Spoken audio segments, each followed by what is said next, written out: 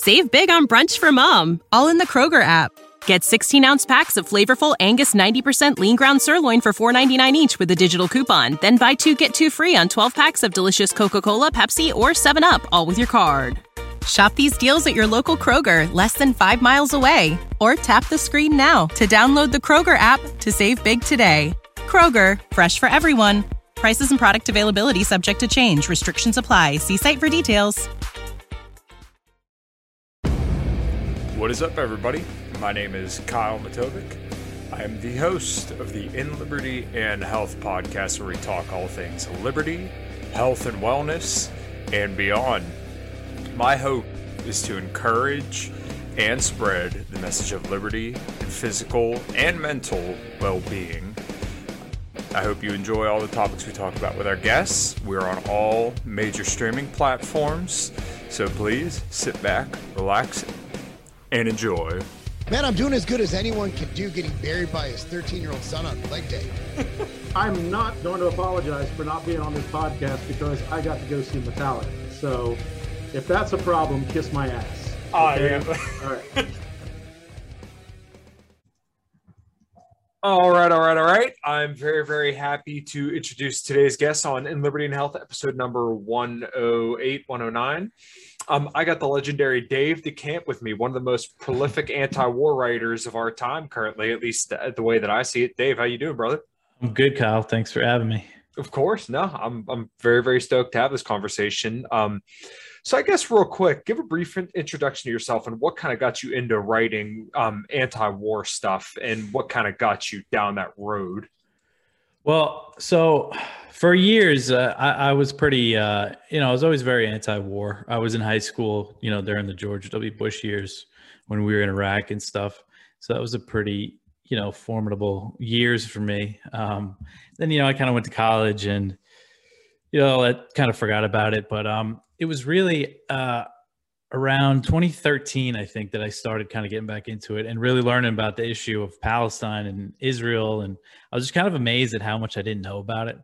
And that kind of just learning about that really just kind of led me down the rabbit hole, because you realize how misinformed you are on something. And then you just kind of discover all these other lies about U.S. foreign policy. And then I kind of got motivated to start writing. I didn't really start writing until 2018, 2019, but I was really motivated kind of by the 2016 election, because I saw how, both sides kind of were ignoring like the worst. I mean, in my world at the time, kind of just seeing the mainstream news and people around me, people kind of ignored the criticisms of Hillary. Weren't so much Libya. I mean, Benghazi was a big part of it, but yeah, that's a very limited hangout narrative around Benghazi anyway. But it was, her support for Libya and all the stuff in Syria and meddling in Russia and the coup in Ukraine. That was just not something on people's minds. And then on the flip side, all the people that were freaking out about Trump, and we saw this throughout his presidency, nobody cared about the worst things, most destructive things he was doing, which was in the Middle East, his bombing campaigns and continuing the war in Yemen and all that. And even during the debates, he had some great rhetoric about Bush and Iraq and Hillary, but he was also saying he's going to bomb the shit out of them and, kill their families and all that. Yeah. So that was kind of how little attention the issue was getting at the time. And then and I was a leftist too, I thought I was a leftist. I just never was really introduced to good libertarians. And it was really listening to the Scott Horton show. And I always liked Ron Paul, even back, I read End the Fed back in the day, and I was like, yeah, that makes sense. And it was actually watching the Ron Paul Liberty Report in 2018, 2019, when the coup in Venezuela happened, and just seeing libertarians that were so good on foreign policy. And then I kind of discovered libertarianism that way and to me, it's the most consistent ideology to be anti-war, because you think about how they fund the wars, it's really makes the most sense to me. And non-interventionism is, kind of the key to it, I think, and not wanting to put your ideals on other countries, which some libertarians are, guilty of trying to export their ideology. And it's easy to kind of, it's like that with everything though. It's easy to convince people that, the way they think their country should be is how other countries should be, and it's easy to get people riled up like that. But yeah, it was that, and then I started writing for antiwar.com. I think it was like end of 2019, and they were publishing stuff, so I just kept writing, and then we started talking, and I did it part-time for them, and then I was offered a job 2020. I started full-time in September 2020, which was really great because I really love what I do, and I was able to move out of New York, which was godsend. Really yeah.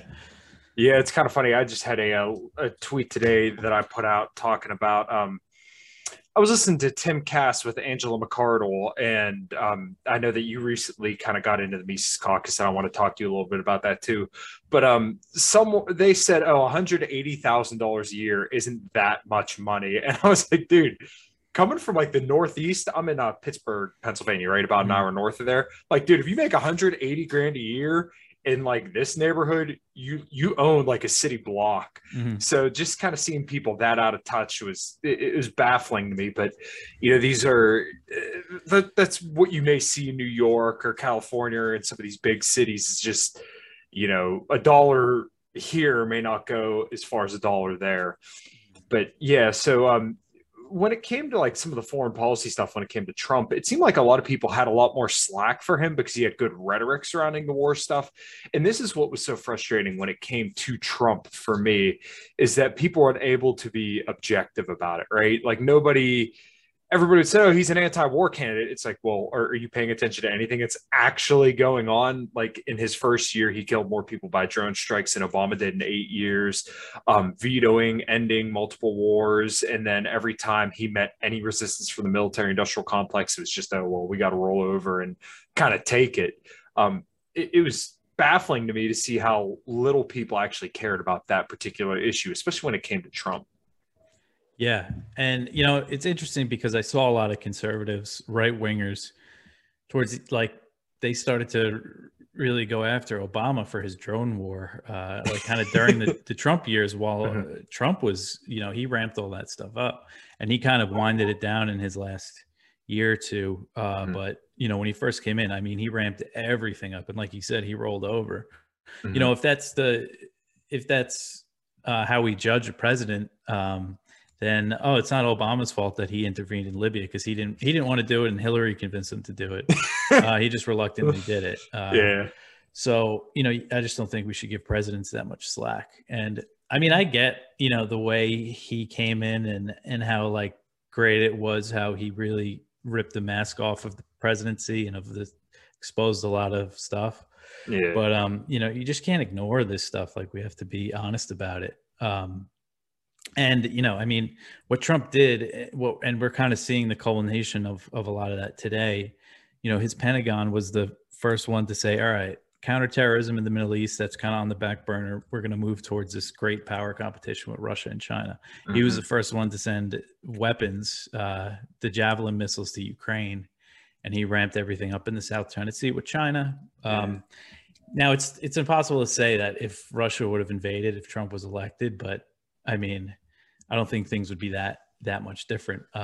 Okay, yeah, I'm kind of glad you touched on that because I actually did want to ask you about that because there's so many right-wingers that are touting around, and obviously these people love Trump, and they all say, oh, well, this wouldn't happen under Trump's watch. And I'm like, I think you guys give this whole situation a little too much credit. It's like they literally interpret the world as a light switch as soon as Biden got elected, right? We didn't have inflation until Biden got elected. We didn't have Russia invading Taiwan until all this, or I'm sorry, not Taiwan, but Ukraine. And, surely enough, that's probably going to happen down the line sometime, but, we don't know exactly how that's going to play out or what it's going to look like. But I still think I agree with you that a lot of the stuff would generally be the exact same. Maybe there'd be some different rhetoric around it, but it's also kind of good that Biden's as horrible as he is because it kind of exposes things, and especially the left, for how awful they are and how little solutions that they actually have. Yeah, I mean, things are so bad. Like, I mean, Biden has been about as bad as he could have been. I mean, the only good thing he did was end the war in Afghanistan. He actually did it. And it's tough to say if Trump would have done it because all that media pressure and stuff, if he might have rolled over. Like he did twice when he said he was going to pull out of Syria, which was way less big of a deal than pulling out of Afghanistan. Yeah.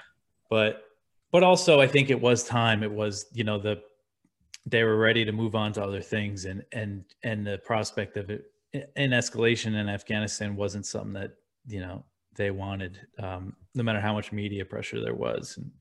But anyway, yeah, I mean, it's hard to say, but I think, a big consequence of Russiagate. I mean, I don't know if Trump would have been as hawkish on Russia as he was if it wasn't for Russiagate. Probably not. Mm-hmm. Probably still would have been, but not nearly as much as he was. I remember there was this video going around the time Russia invaded of Trump. I forget what year, maybe 2017 or 2018, of him at a NATO meeting talking to Stoltenberg, the NATO Secretary General, and I think Merkel, the former Chancellor of Germany, kind of really criticizing Germany for buying all this Russian gas and saying, we pay for your defense. It's not, oh, you're buying all this Russian gas, we don't need to defend you from Russia, we can just be friends with Russia. The narrative was, if you're buying all this gas from Russia and we're paying for your defense, it's like either cut down your reliance on Russia. Mm-hmm. Well, really what he wanted was cut down your reliance on Russia and increase military spending. So that was always his narrative. It wasn't so much, hey, let's just trade and all be friends. And which, he was trying to kill the Nord Stream 2 pipeline, which it seems like has been killed since Germany suspended it. So, yeah, I mean, getting the kind of the way he shook things up with NATO, saying that, kind of just putting it out into the public and getting people's attention that we're paying all this for NATO, and we have so many troops, over 30,000 troops in Germany. Because it is ridiculous, and a lot of people probably don't really think about it very often. Yeah, no, nobody. If you tell people that we have military bases in, over 190 or 150 countries all over the world, people look at you like you got six heads. Or if you even let them know about the genocide going on over in Yemen, and how we consistently sold arms to the Saudis for years and years and years, and the people look at you like you have six heads. But one of the funniest talking points around Biden pulling out of Afghanistan was, they just left all these weapons to the Taliban. It's like, well, you realize we've been arming those people over there, and not just one faction. We've been arming every single faction for years and years and years and years and years. And Trump was no different. I mean, yeah, he sold weapons to the Saudis and everything specifically for, that war in Yemen, but, do you really think that those weapons never made it anywhere else? Yeah. Do you really think that they just sat there? And then, of course, the talking point after that is, okay, well, why not let them just take the weapons and kill each other? Okay, well, if you're going to be upset about weapons being left there from Biden pulling out, then you should be upset about weapons being over there, period. Because guess where those weapons generally get pointed? They get pointed at us because we can't stop meddling over there. Yeah, I mean, Trump, he was pushing through all these arm deals to Saudi and the UAE, and there's all these investigations that came out during his presidency that showed weapons sold to these countries were ending up in the hands of Al-Qaeda in Yemen. So, yeah, you can't really talk there. And one kind of important thing with the Afghanistan withdrawal is that, everybody says it went so horribly, which it definitely, did. There was not really – that wasn't going to go a good way. Yeah. But what they wanted, the smooth exit would have been – the U.S.-backed Afghan government that fell apart when we left. Mm-hmm. They wanted them to just keep fighting the Taliban, and we would have just been funding a proxy war there for years and years, and they would have been killing each other in the tens of thousands. But instead, they decided not to fight, and they're really surprisingly, because even most people predicted, and good people predicted, that when the U.S. did pull out, there would be a brutal civil war, and there would be a ton of Taliban reprisals. They'd be going around, killing everybody, but they haven't done that, which is pretty amazing. The biggest problem now is the economic situation. There's a lot of food shortages, there's a big drought, and U.S. sanctions are making everything worse. So that's what's the bad situation there now. But that, there's still some violence, some bombings, and the Taliban, they've done some reprisals, but not nearly to the level that we thought. So it's really kind of amazing how less violent that country is. Right. Was just right after the U.S. got out, because the last few years of that war were some of the most brutal for the civilians, because of the U.S. under Trump really ramped up the bombing campaign before they signed the deal with the Taliban to pull out. So, yeah, they like I said, a successful pullout would have been a brutal civil war that would have lasted forever. Yeah. Yeah. And it's horrible to think about what we essentially enabled there. I talked to Joe, who lives in Idaho, the guy running for Congress under the Libertarian Party, and he brings up how the Afghani population, I believe, tripled over the course of 20 years. And then you have to think, okay, well, what were we doing over there? It was a jobs program, right? We handed a bunch of warlords and different factions just cash. And then as soon as we pulled out, now we left all those people without this, economic signal that times are good. So now there's two whole generations, 20 years worth of kids and teenagers that now are going to have to live under terrible, terrible circumstances because now our government's not footing the bill anymore. And that's maybe even more egregious than the idea of just straight up going to war with these people, is that now you've completely pulled the rug out from underneath these people. And I'm not advocating for us to go back or do anything about it, but that's kind of a downstream consequence of American foreign policy, is that you get this kind of situation where, like I said, now people are going to have to live under just awful conditions. Mm-hmm. Yeah, well, that's a good point, because the U.S. built up this infrastructure and, like you said, pulled out the rug from under them and seized all of the Afghan central bank's assets, which is about $8 billion, I think. Ooh. And so, the argument that Rand Paul makes is that we shouldn't give them that money because we funded the government anyway. Mm-hmm. But looking back at it, I think there is some obligation to just give them that money, because it's the money, it's the system that's there that we left. And, we just let them have the money in the central bank that belonged to that government, that belonged to that country, and lift the sanctions and leave them alone would be the answer. Yeah. But Biden's going to give half of that, the $8 billion, to families of 9/11 victims. That was an order that he signed. And I think he said, we're going to distribute the rest to Afghanistan through humanitarian aid. But who knows if that's going to get through, or what that's even going to go towards. It's 21 years later. Things are probably going to be fine. But I agree that, we're 20 years after 9/11, and you're going to give money to the victims and to the other side. Like, what's the objective here? Who are you going to make whole, and how do you measure this? Like, what's the goal other than trying to buy votes and maybe gain 1 or 2 percentage points in favorability amongst the American populace? Mm-hmm. I mean, they're really just being sore losers. That's really what it is. And the people that of Afghanistan are suffering for it. Mm-hmm. And they had nothing to do with 9/11. So yeah, it's a shame. And it's just political, because if Biden did do that, if he gave them the money, lifted the sanctions, everybody would go after him for that. Yeah. So that's all it is. But it's just, they're just so spineless, the Biden administration. Mm-hmm. They assigned the whole talking point leading up to the withdrawal was, what about the Afghan women? What about the women living under the Taliban? Well, now women and their children are starving to death, and are lots of Afghan women are dying in premature births because of shortages of medical supplies and stuff, and you don't hear a peep about that.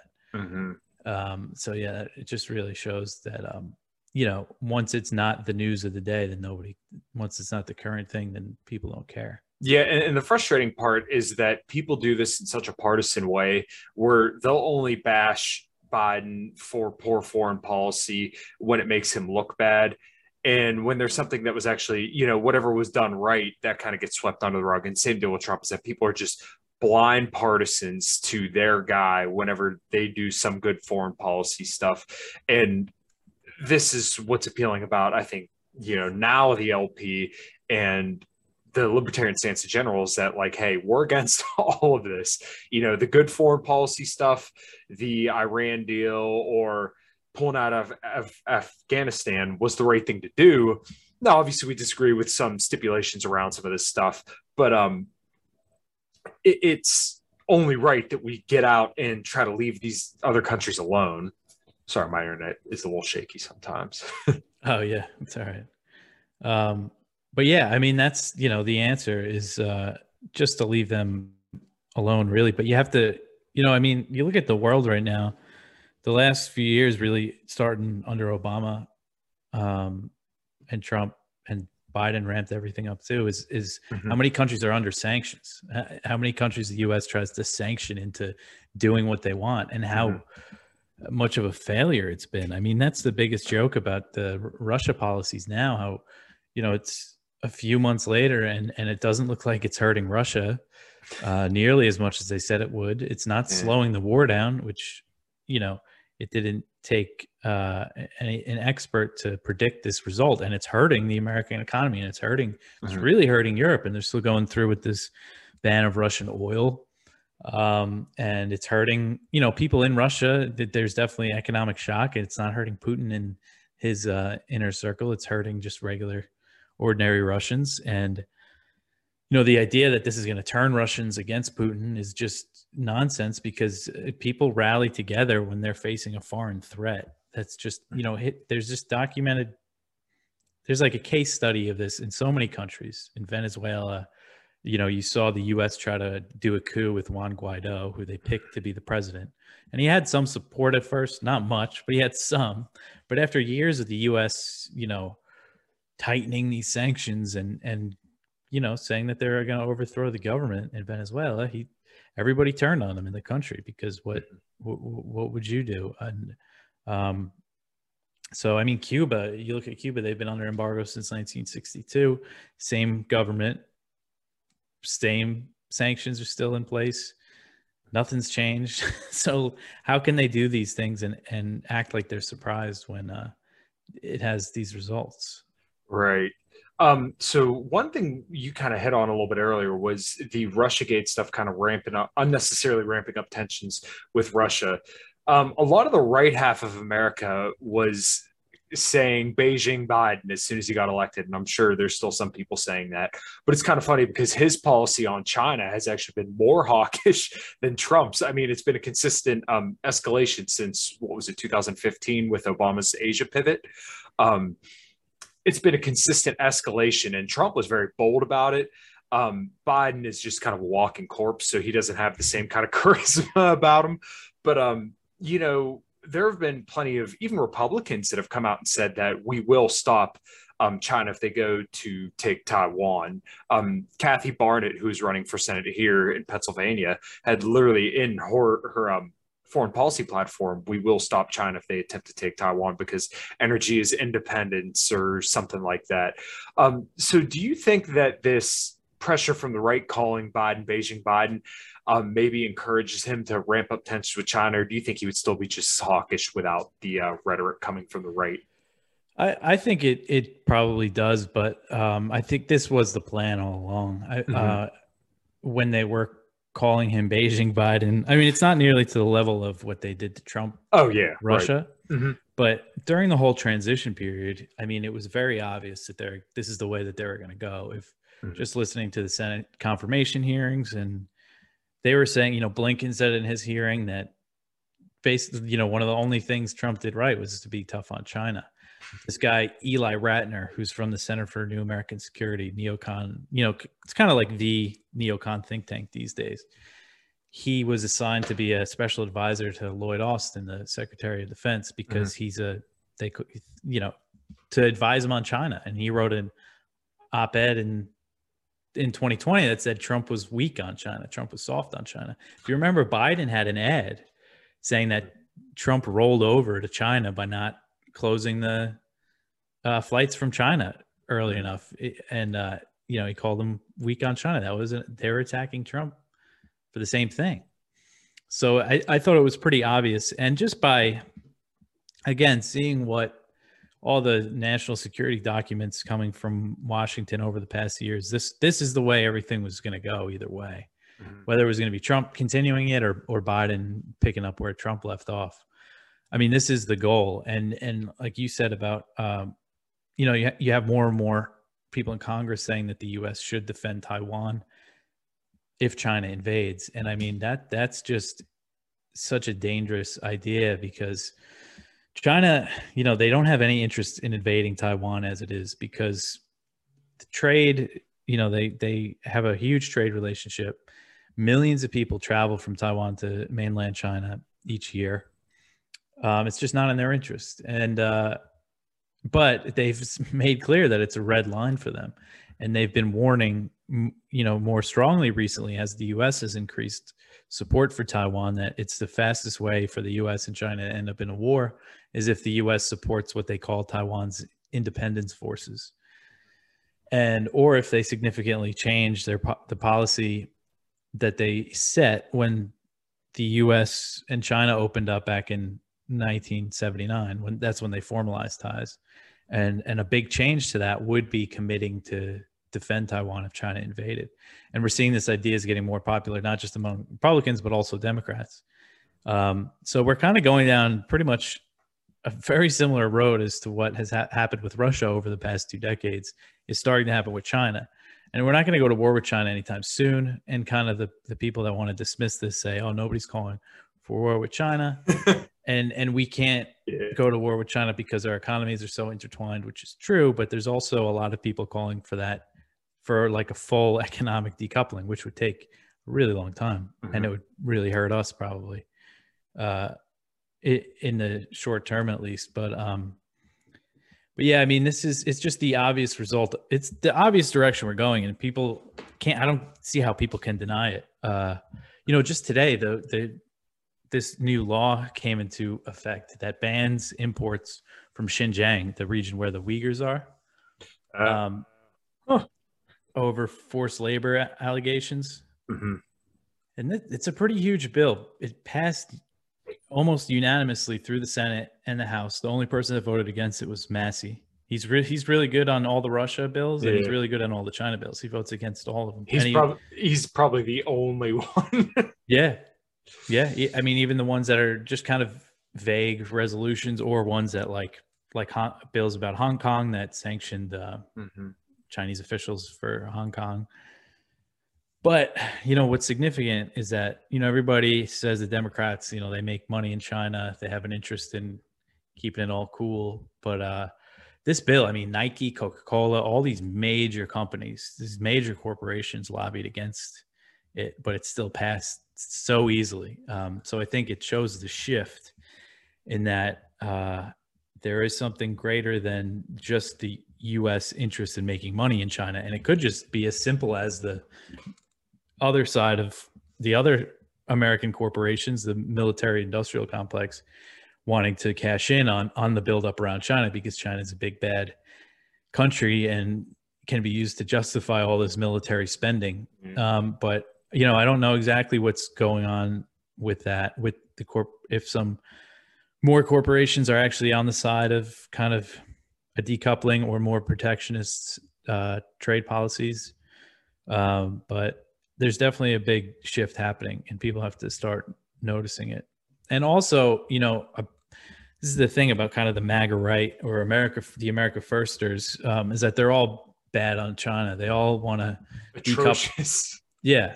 They all want to decouple, and they, none of them are saying, oh, we have to go to war with China, but you can't kind of separate our economic policies with China with the military stuff, because that military buildup is still going on, and this alliance building in Southeast Asia and the Asia Pacific is going on. So you can't really separate those issues, because if we decouple and we keep doing the alliance building and increasing support for Taiwan, and eventually agree to defend Taiwan if they invade, then we're going to end up in a war over there, or a war is going to start. We're going to end up funding a proxy war like we are in Ukraine. So that's just the result of what would happen if we fully decouple.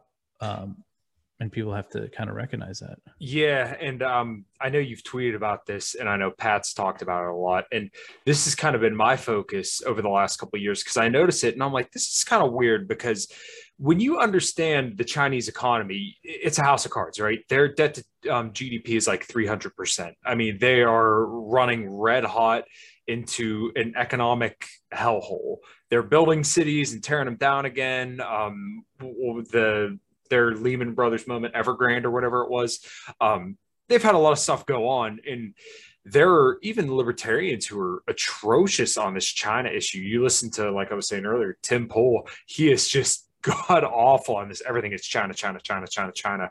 And you see guys like Matt Gaetz, Marjorie Taylor Greene, they sound like a Ron Paul almost on foreign policy, but then they always caveat it right at the end to say, to focus on China. We need to not focus on Russia. We need to not focus on Afghanistan because we have to focus on China, right? Everything has to eventually pivot to China.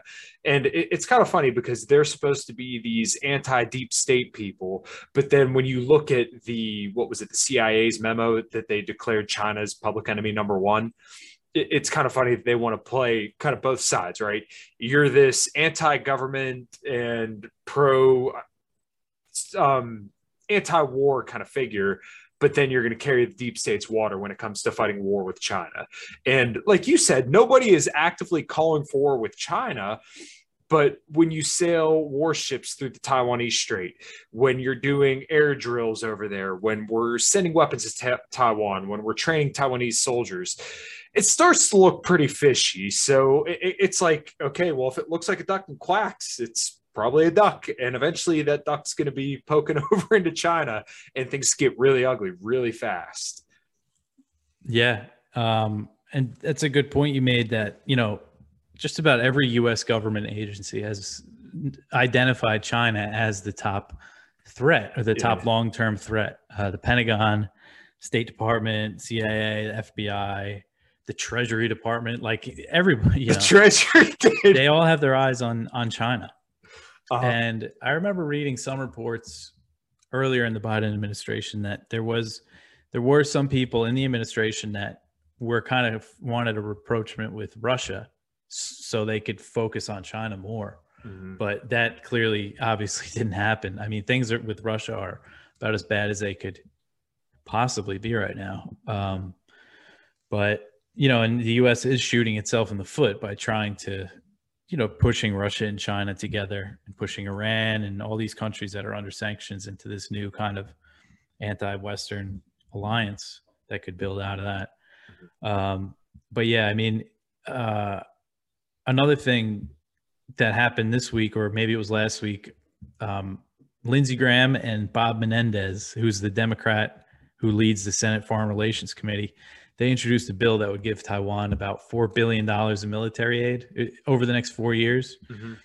And it would designate Taiwan as a major non-NATO ally. Whoa. And these are two steps that would be extremely provocative to China. The bill, apparently this is just from some source in the Biden administration that said they're a little uneasy about it because they think it might antagonize China too much. But I mean, this is the stuff, and this isn't, you get your crazy hawks like Tom Cotton and others have introduced bills to commit to going to war with China over Taiwan, but they haven't really gone anywhere yet. And I mean, Lindsey Graham is a crazy hawk, but Bob Menendez, he's very influential.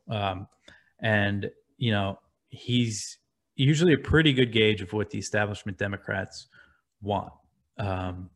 So yeah, this is all pretty troubling stuff. And we really have to prioritize it, I think, because, it's a big argument. If you want to talk libertarian politics for secession and all that, they're like, oh, well, what about China? Isn't China going to come over here and blow us up if your state secedes? Mm-hmm. So I think it should be something that people get more vocal about, because it really is. Again, it's tough right now because Russia is kind of everything for good reason, and people should be very loud about Russia, about opposing what's going on in Ukraine. I mean, there's no good end in sight for that, and like we're really close. It's just escalation after escalation, and I mean, something could happen. There could be a direct conflict between the U.S. and Russia out of this. That's how bad it is. But still, people should still focus on China. Yeah, I think about this. I just don't have a good. When I did Reed's show the other day, and he kind of asked me what the best case scenario was, and I just didn't really have a good answer for him when it comes to Ukraine. I don't know. I can't picture anything remotely good. Yeah, it really does seem like the Biden administration has zero intention of cooling tensions with China or Russia. It's just constantly escalate. And it's shocking to me that a lot of the right were saying that when Biden said we will defend Taiwan, like, oh, that's a gaffe. Well, not really, because over the last year, he's consistently said this. I mean, this has been his play kind of all along, is being a hawk on China. So, and once again, saying that he's Beijing Biden and he's not tough enough on China. Even all the political rights in this. I mean, Dr. Oz, Trump, Kathy Barnett, every single right winger, even MAGA right wingers, populist right wingers, Ron DeSantis, you name the fucking right winger, and they are so hawkish on China, and they're always going to bring up the Uyghur genocide. We need to be tough on China, and they're beating us on trade. And there's never a solution that involves, hey, well, why don't we take the boot off of American people's necks and let us be more productive and stop trading with China if we really want to do that. Instead, let's just get aggressive about it. And yeah, the decoupling, it's going to be, that's bad, but we largely benefit from the trade with China, and you never hear any of the hawks talk about that we largely make out, right? Because all we have to do is hit buttons on a computer and send them paper, and then we get all their stuff. And yeah, there may be some, ill-gotten goods, but I feel like a lot of this Uyghur genocides claims, as Pat has done a very good job at debunking, it's just a lot of hearsay, but you hear the hawks talk about it a lot to, once again, kind of ramp up tensions. Mm. Yeah. And, you talk about the U.S.-China trade relationship, and I think it does benefit us. And, one thing Biden could do to kind of alleviate prices for Americans right now is lift the tariffs that Trump put in place. Yeah. That's a pretty easy thing he could do. Mm-hmm. There's talk that he might do it, or he might ease some, but they've been saying that for a year, that he might ease some of those tariffs. Mm-hmm. Because there's been report after report that said the cost of those tariffs have been put on the American companies and the American consumer. There was a report, and I read it when I first started kind of doing YouTube videos. I believe it was 94% of the cost of the tariffs had fell on American people. Mm. So yeah. And then, you talk about the Uyghur stuff, this forced labor claims that this bill was based on. It all really comes from this one think tank, I think it's the Australian Policy Initiative. I might have the name wrong, but it's they did this whole report on forced labor in Xinjiang. And it all goes back to that. But that think tank is literally funded by the Pentagon. It's funded by the Pentagon. It's funded by the U.S. government, the Australian government. Mm-hmm. So people just have to kind of trace these things back. And something tells me that, Xinjiang's cotton industry is already really hurting from the ban that it just took place today, but it was, it was coming for a few months. And my guess is that these sanctions and the ban are going to hurt the Uyghurs more than help them, as is usually always the case. Yeah, the one funny part about the whole Uyghur deal, and I think from what I understand, they're definitely not being treated good, but it's kind of funny that we ignore how bad we've treated the Middle East over the last 20, 30 years. But then as soon as China does it, now they're the bad guys. I can't quite square that circle, and they love to bring that up. Yeah. I mean, and a lot of the same neocons that push the worst policies in the Middle East are the ones that suddenly care about the Uyghur Muslims.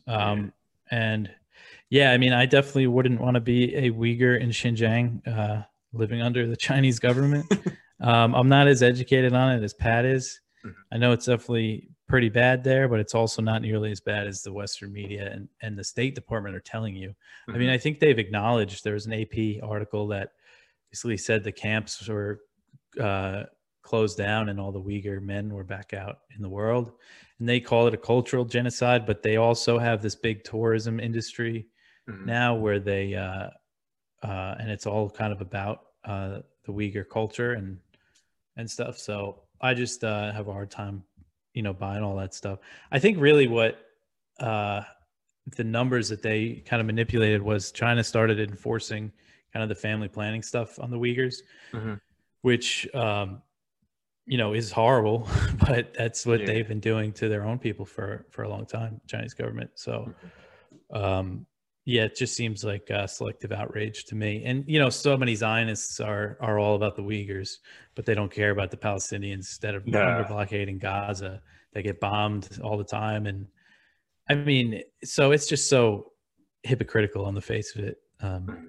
One of the big think tanks pushing this, it's kind of a weird think tank. It was started by Steve Bannon and Frank Gaffney. Frank Gaffney was people argue who's a neocon, who's not a neocon, because it's a specific kind of ideology. Gaffney was a member of the Project for a New American Century, which was Bill Kristol's think tank in the 90s that wrote Rebuilding America's Defenses, that said, we needed a new Pearl Harbor to build up the American empire. And, he was a PNAC guy. So that's kind of, to me, that qualifies as a neocon. And he's a big, he's all for the Uyghurs, but I can't even think of the examples right now, but all this really Islamophobic stuff that he's written, that his other group he's worked for has put out, and just the idea that he cares about the Uyghur Muslims. I think he wrote something about criticizing Obama because Obama was letting some Uyghurs out of Guantanamo Bay. So, yeah, it's definitely, they have an interest in pushing this narrative, and that interest is very neocon ideology that the U.S. has to dominate the Asia Pacific. That's what this is all about. And it's the same thing. It's the U.S. has to dominate Eastern Europe too. That's what this Russia stuff is about. So. Yeah, I've tweeted out a couple times because you're seeing a lot of MAGA right wingers say this now. But I'm starting to think that China is the number one enemy, is the new they hate us for our freedom, because we've moved on from all that to now China has to be the number one enemy. And it's really shocking to me that just people eat this stuff up, and especially people who consider themselves anti-war. But once again, no one's saying let's go to war with China, but you're definitely kind of putting a lot of smoke around that fire, and we're not quite, lighting it, but it's close and it's concerning. And this is definitely something that I'm beating the drum on a lot, because like I said, there's a lot of good libertarians who buy into this and good right wingers who buy into it. And if they would just abandon that one thing, they'd be pretty much as good as they're going to get, but they don't want to give that up. Yeah, I think it's important, and it's good that you care about the issue, because more people should. Yeah. So I think a couple of months ago, I was trying to look up information on drone campaigns under Biden. What is the drone campaign deal kind of looking like now? Because you mentioned towards the latter end of Trump's presidency, he kind of started to calm things down. At first, it was really bad. But I really haven't been able to find any accurate figures recently on Biden's kind of drone campaign, or whether that's still kind of going on. So I guess what's that like? And then what's the current status of Yemen? I think I was listening to you on Scott Horton. You said there was something with a ceasefire. So, what's the U.S. drone campaign, and what's Yemen looking like currently? So the drone campaign, so Trump did wind things down towards the end of his presidency, with the exception of Somalia. He continued bombing Somalia until I think one of his last days in office. They launched a drone strike in Somalia. But those have really, Biden's really winded the drone war down even more. Although according to U.S. Africa Command, they put out press releases every time they launch a drone strike. Now, there's also CIA drone strikes that we don't hear about, but just from what I've seen, Biden's bombed Somalia about 5 times since he came into office. Trump did it around 60 times each year. That was or 50 to 60 times each year. That was his average. But Biden did just send troops back to Somalia. Trump, when he first came in, he sent a few hundred troops into Somalia. He ended up pulling them out at the end of his presidency, and Biden's putting them back in. So that could mean more drone strikes there. If we're out of Afghanistan, there hasn't been a known U.S. drone strike since the withdrawal. Although the last day, Biden slaughtered a family of 10 people, including 7 children. And, on the way out, he bombed them pretty good. But there's also been a few strikes in Iraq and Syria. But for the most part, the drone war is pretty quiet, which is one of the few good things that's come out of Biden. Because Trump, he loosened the rules of engagement for the drone wars. And I think Biden kind of tightened him up, or he might have just done something kind of for show to show that he pretend like he cares about civilians being killed. So yeah, on that front, like I said, we might see more in Somalia now that the troops are going back. But they actually just relocated the troops into Djibouti, which is right next door, where they could launch drone strikes anyway. So Trump's withdrawal wasn't really a withdrawal. He just did that, I guess, for the political credit. So Yemen, so there's been a ceasefire for over 2 months that's been holding pretty good. There's been fighting on the ground, but there's been no reported Saudi coalition airstrikes for over 2 months, which is huge. That's the first time since the war started. They've eased the blockade a little bit. They've allowed flights out of the Sana'a airport for the first time since they intervened in the war, which is a pretty big deal. And I think they're allowing more ships into Hodeidah, which is the Red Sea port that they've had under a pretty tight blockade. There's been some reported drone strikes. Now those could be U.S. against Al-Qaeda, because this whole time, while backing the Saudis, the UAE, that coalition against the Houthis in Yemen, the U.S. has still been fighting a drone war against Al-Qaeda, which has winded down, but it's still, I think they're still launching some drone strikes there, which is, the Saudis and UAE use Al-Qaeda against the Houthis. So it's just like this spiral of, it's just what the U.S. does in these countries. But yeah, Yemen right now, it's kind of the most hopeful thing. And there's a war powers resolution that was introduced in the House that has about 80 co-sponsors, which is pretty big, that to end support for the war and U.S. support for the war. And the LP is actually on it. They put out a tweet today that it's a week of action to call your reps. There's a number you could call 1-833.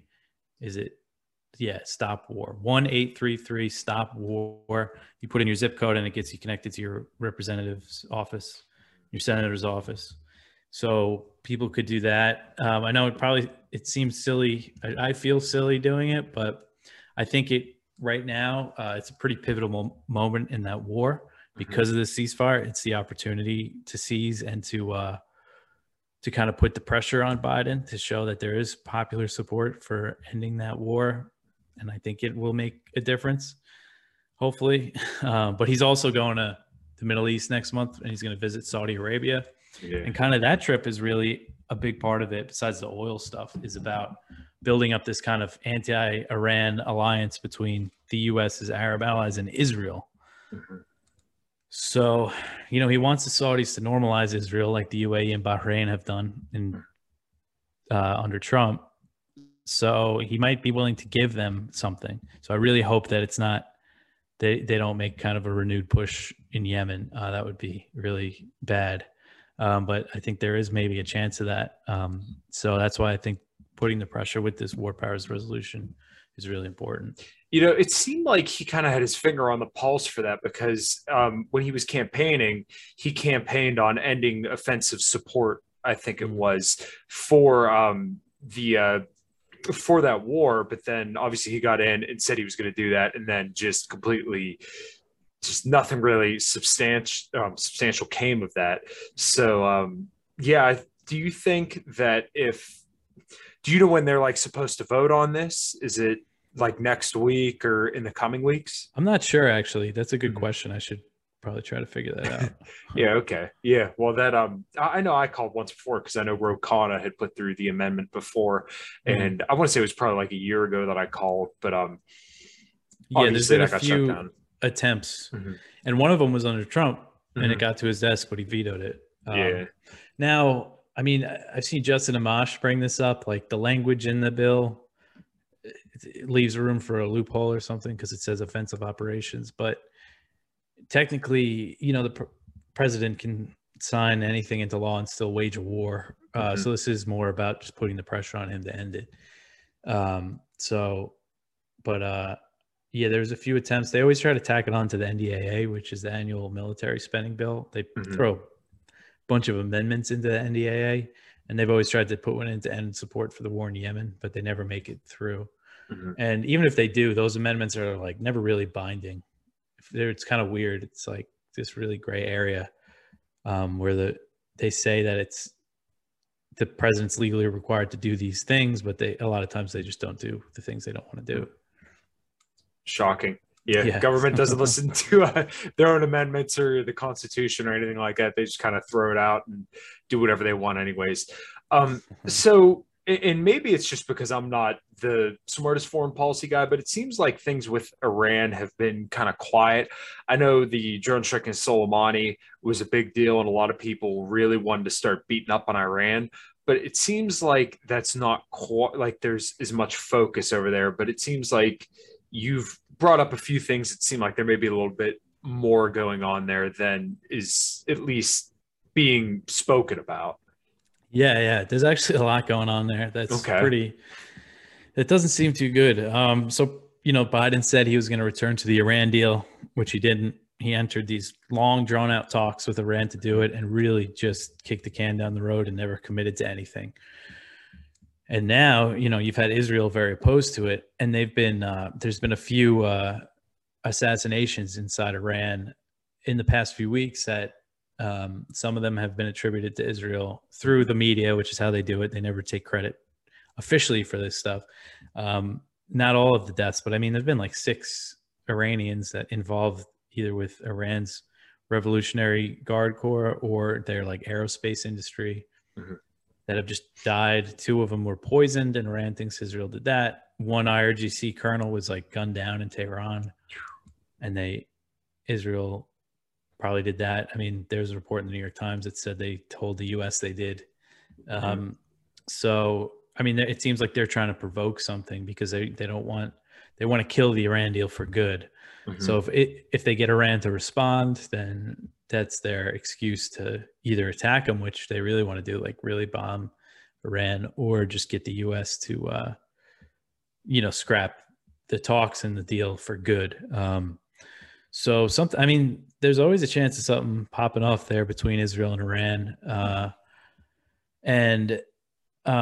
Like I said, this kind of, the U.S. wants to step back from the Middle East, and they want to leave in place. They want Israel and the Gulf states to get along so they could kind of leave in place this alliance that will do what, the U.S. wants to be done in the region. That could come with security guarantees for Saudi Arabia and the UAE and maybe other countries there. I mean, who knows what that could look like. But yeah, unfortunately, it's like when we're actually pulling out of the Middle East, I mean, we're not totally out. There's still troops in Syria and Iraq and Yemen. But, it's not like it can't really be celebrated because it's going to be a pretty bad situation there anyway with what they want to do.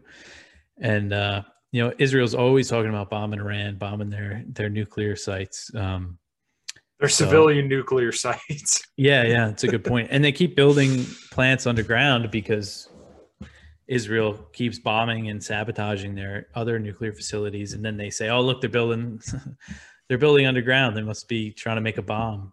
Mm-hmm. But it's clearly a reaction to what Israel's done. Yeah. I think I heard Scott talk about this before, but do you know the details of their nuclear program? Because if I remember correctly, it's like they would have to go to extreme and insane lengths for that to actually be any kind of bomb in Iran. Like, it's such a small nuclear thing, but this has been kind of the talking point for the last literal 30 years. Mm. I remember reading on Google the Friedman unit, where they always say they're a Friedman unit away from having nuclear capabilities. So do you know more about kind of what's going on specifically with the Iran deal and what Iran's kind of policy is? Because I know Ron Paul always kind of put it as like, well, we're definitely giving them a lot of reason to want to develop nuclear capabilities. Mm-hmm. Mm-hmm. Yeah, we definitely are. And Israel is, because Israel has a secret nuclear weapons program that we never hear about, and they're constantly attacking Iran. So that definitely gives a country a reason to make a nuclear weapon. But, there's nothing indicating now that they're making a nuclear weapon. I mean, the Iran deal sets it's really strict limits for their enrichment. I don't know. I'm not too good on the technical stuff, but sure. To make a nuclear weapon, they have to enrich uranium at 90%, which they've never done or never attempted. The Iran deal limits it at 3.75%, which isn't, it's like the strictest limit they could have, and it makes their nuclear facility subject to the most stringent inspections in the world. Yeah. So if anybody's against a nuclear armed Iran, they should support this deal.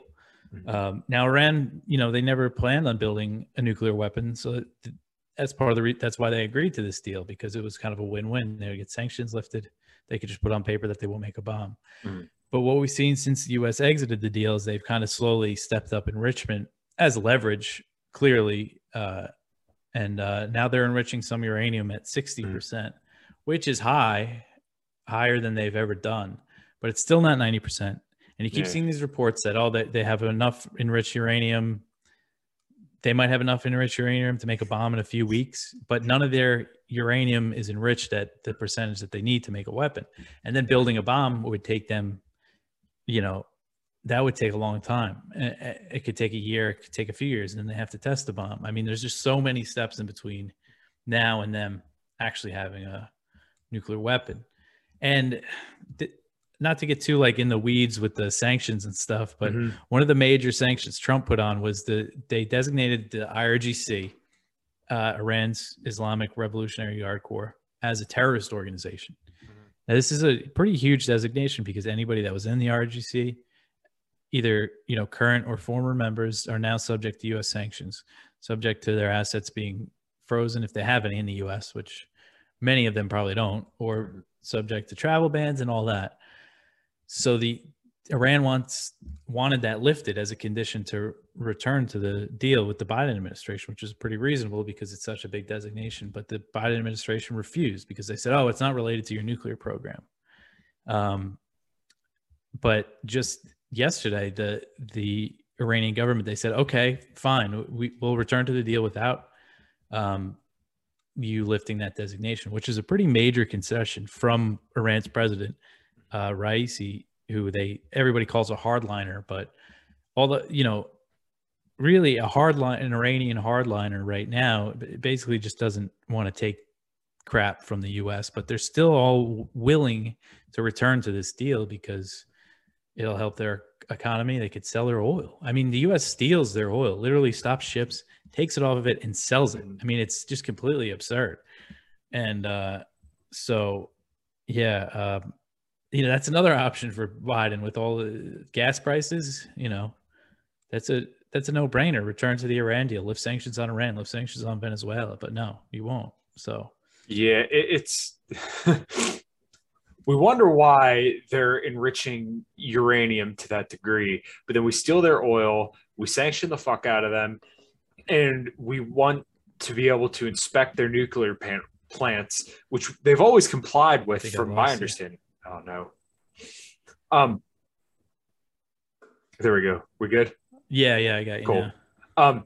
They've always complied with pretty much everything we've asked them to do.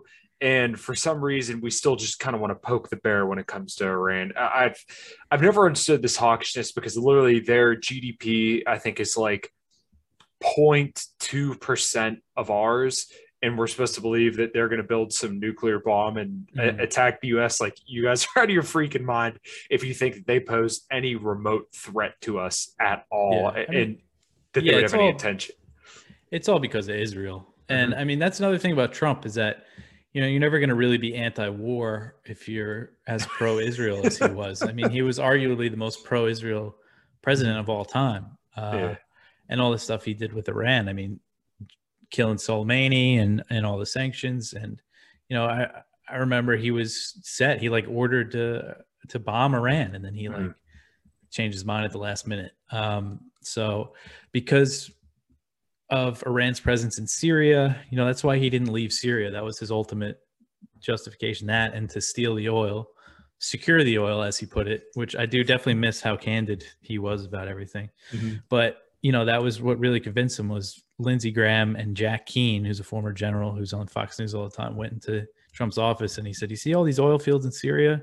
You know who's going to get that if we leave? Iran, and Israel's not going to be happy." So Trump said, "Oh, okay." Yeah. So of course we got to bow down for Israel. Yeah. And that's why we're still in Iraq. And I mean, he started basically, there was a pretty low intensity war going on under Trump between the U.S. and the Shia militias in Iraq that led to the Soleimani getting killed and led to more attacks on U.S. troops. And so, yeah, I mean, we could have just pulled out of Iraq, but it was all about Iran and is because of Israel. Yeah. Wow. Yeah, this U.S. foreign policy stuff is so freaking confusing. There's so many different layers and stuff going on. So I know you were a little. We're kind of hitting time here. I got a couple questions I ask every single guest, and we'll rock and roll out of here. But I definitely want to have you back on, and maybe have you on with like Pat and some other people, because I think that'd be a real good talk. Yeah, Dave, what does liberty look like to you? What does liberty look like to me? Mm-hmm. Well, I have to say, I mean, since I moved out to the country, and just kind of doing my own thing out here, like I feel so much more free. And because I grew up in New York, I grew up on Long Island, I lived in Brooklyn for years, and just getting out and kind of doing my own thing out here. I mean, I have a few acres. Like I just feel really free. I'm growing my own food. I got chickens and ducks and sheep, and to me, that's kind of what it looks like. And even though I just joined the LP and I'm excited about what they're doing, I think for Americans, I mean, I think the best thing is to just try to get your own little piece of land and move out to the country, because I just feel so much more free doing that. And my taxes are just like nothing compared to what I was paying in New York. So yeah. And I mean, that's right now my life. Like I feel pretty free. I've never felt this free. And that's kind of what I think liberty is to be able to control your own environment. And just do what you want. And luckily for me, just being out here and being left alone is enough. But I would like to be more free and not have to fund wars overseas and not have to worry about COVID lockdowns. And, when my kid gets older, that's the things that, it's really just because I have a kid and I want to have more kids that I'm not totally unplugged and just out in my garden and, working some bullshit job, because that's enough to get by around here. Yeah, dude, I got you. Yeah, that's awesome. Yeah, I think I saw a picture of a meal that you cooked up. I think you cooked up some rabbit meat or something like that. Yeah. I shot a rabbit in my backyard. Mm-hmm. It was really good. Nice. I never had rabbit before. And we had kale and potatoes that we grew in our garden. It was the first time. I mean, I have eggs every morning for breakfast that are from my ducks usually. Mm-hmm. But it was the first time like I had a whole proper meal that was just entirely harvested from my backyard, and it felt really good. Mm-hmm. And so, and I ate the rabbit because I wanted to see if I liked it. And I'm going to start breeding meat rabbits soon, because they seem pretty easy to do, just to become more self-sufficient. And rabbit's great, dude. It was so good. It's better than chicken. I couldn't believe how good it was. Nice. I did it for like the novelty of it. I'm like, oh, let me eat a rabbit because there's so many in my backyard. But yeah, it was really good. And that feels good, especially with my kid, like watching him whenever he's eating like an egg or something that I grew in my backyard. Just like, it's just a really good feeling. Being self-sufficient. I mean, that's what liberty looks like to me right now. Yeah, dude, that's really awesome. And I wish I could say I've done the same thing, but I do a lot of my own cooking, and there is something to sitting down with a nice meal that you made for yourself. And even, you sit down with your family and able to enjoy just something that you made. There's something about that that's very, very special. So that's awesome that you have the opportunity to do that. What does health look like to you? Ooh, I'm not so for me, I've never been, I'm lucky. I'm just like naturally skinny. I've always eaten pretty bad my whole life and drank a lot and smoked a lot and did a lot of drugs until pretty recently. It's been a few years that I've kind of, basically health to me is just feeling good, because I used to feel like crap all the time because that was the kind of lifestyle I lived. But now, living out here, I get a lot more physical exercise doing work outside. But when I first started writing for antiwar.com full time, we were living in Richmond. And I mean, I would work from noon to midnight, and then I would stay up till 4 a.m, drinking, and then sleep until like 11 and then start work. And I just felt like shit all the time. But since we moved out here, I have to wake up every morning at 6:30 to take care of all the animals and stuff. And I just feel so much better. So to me, health is being outside and doing stuff outside. I need that because I'm not going to exercise on my own. It was never built to do that. But just eating good. I just eat like low carb and try to avoid sugar. and I feel pretty good. And yeah, it's the outdoor stuff, going out in the morning when the sun's coming up. That's the best. That's health. Yeah, that's actually a very, very important thing, whether a lot of people realize it or not. But getting sun on your face and sun on your skin first thing in the morning helps set your body's circadian rhythm, which basically just like your body's natural cues to awaken and do different functions. So that's actually hugely important, whether people really realize it or not. So that's why I'm a big fan of kind of getting outside. And I always take my dogs for a walk first thing every single morning. And not only that, it's kind of nice to just get out first thing in the morning and take a nice breath of fresh air, as kind of cliche as it is. Well, this has been a blast, Dave. I'm really glad we finally got the chance to talk, and I'm glad I got to have you on. Go ahead, plug away, and we'll get on out of here. Yeah, antiwar.com. I write mostly news articles that you see in the top section. That's what I do. And you can follow me on Twitter at DeCampDave. Nice. All right, dude. Well, like I said, I'm glad we were able to shoot the shit, and we'll definitely do it again. So if you got any other thoughts, we'll close her out. Yeah, that was fun. I hope to do it again. Cool, dude. All right, everybody. Take care.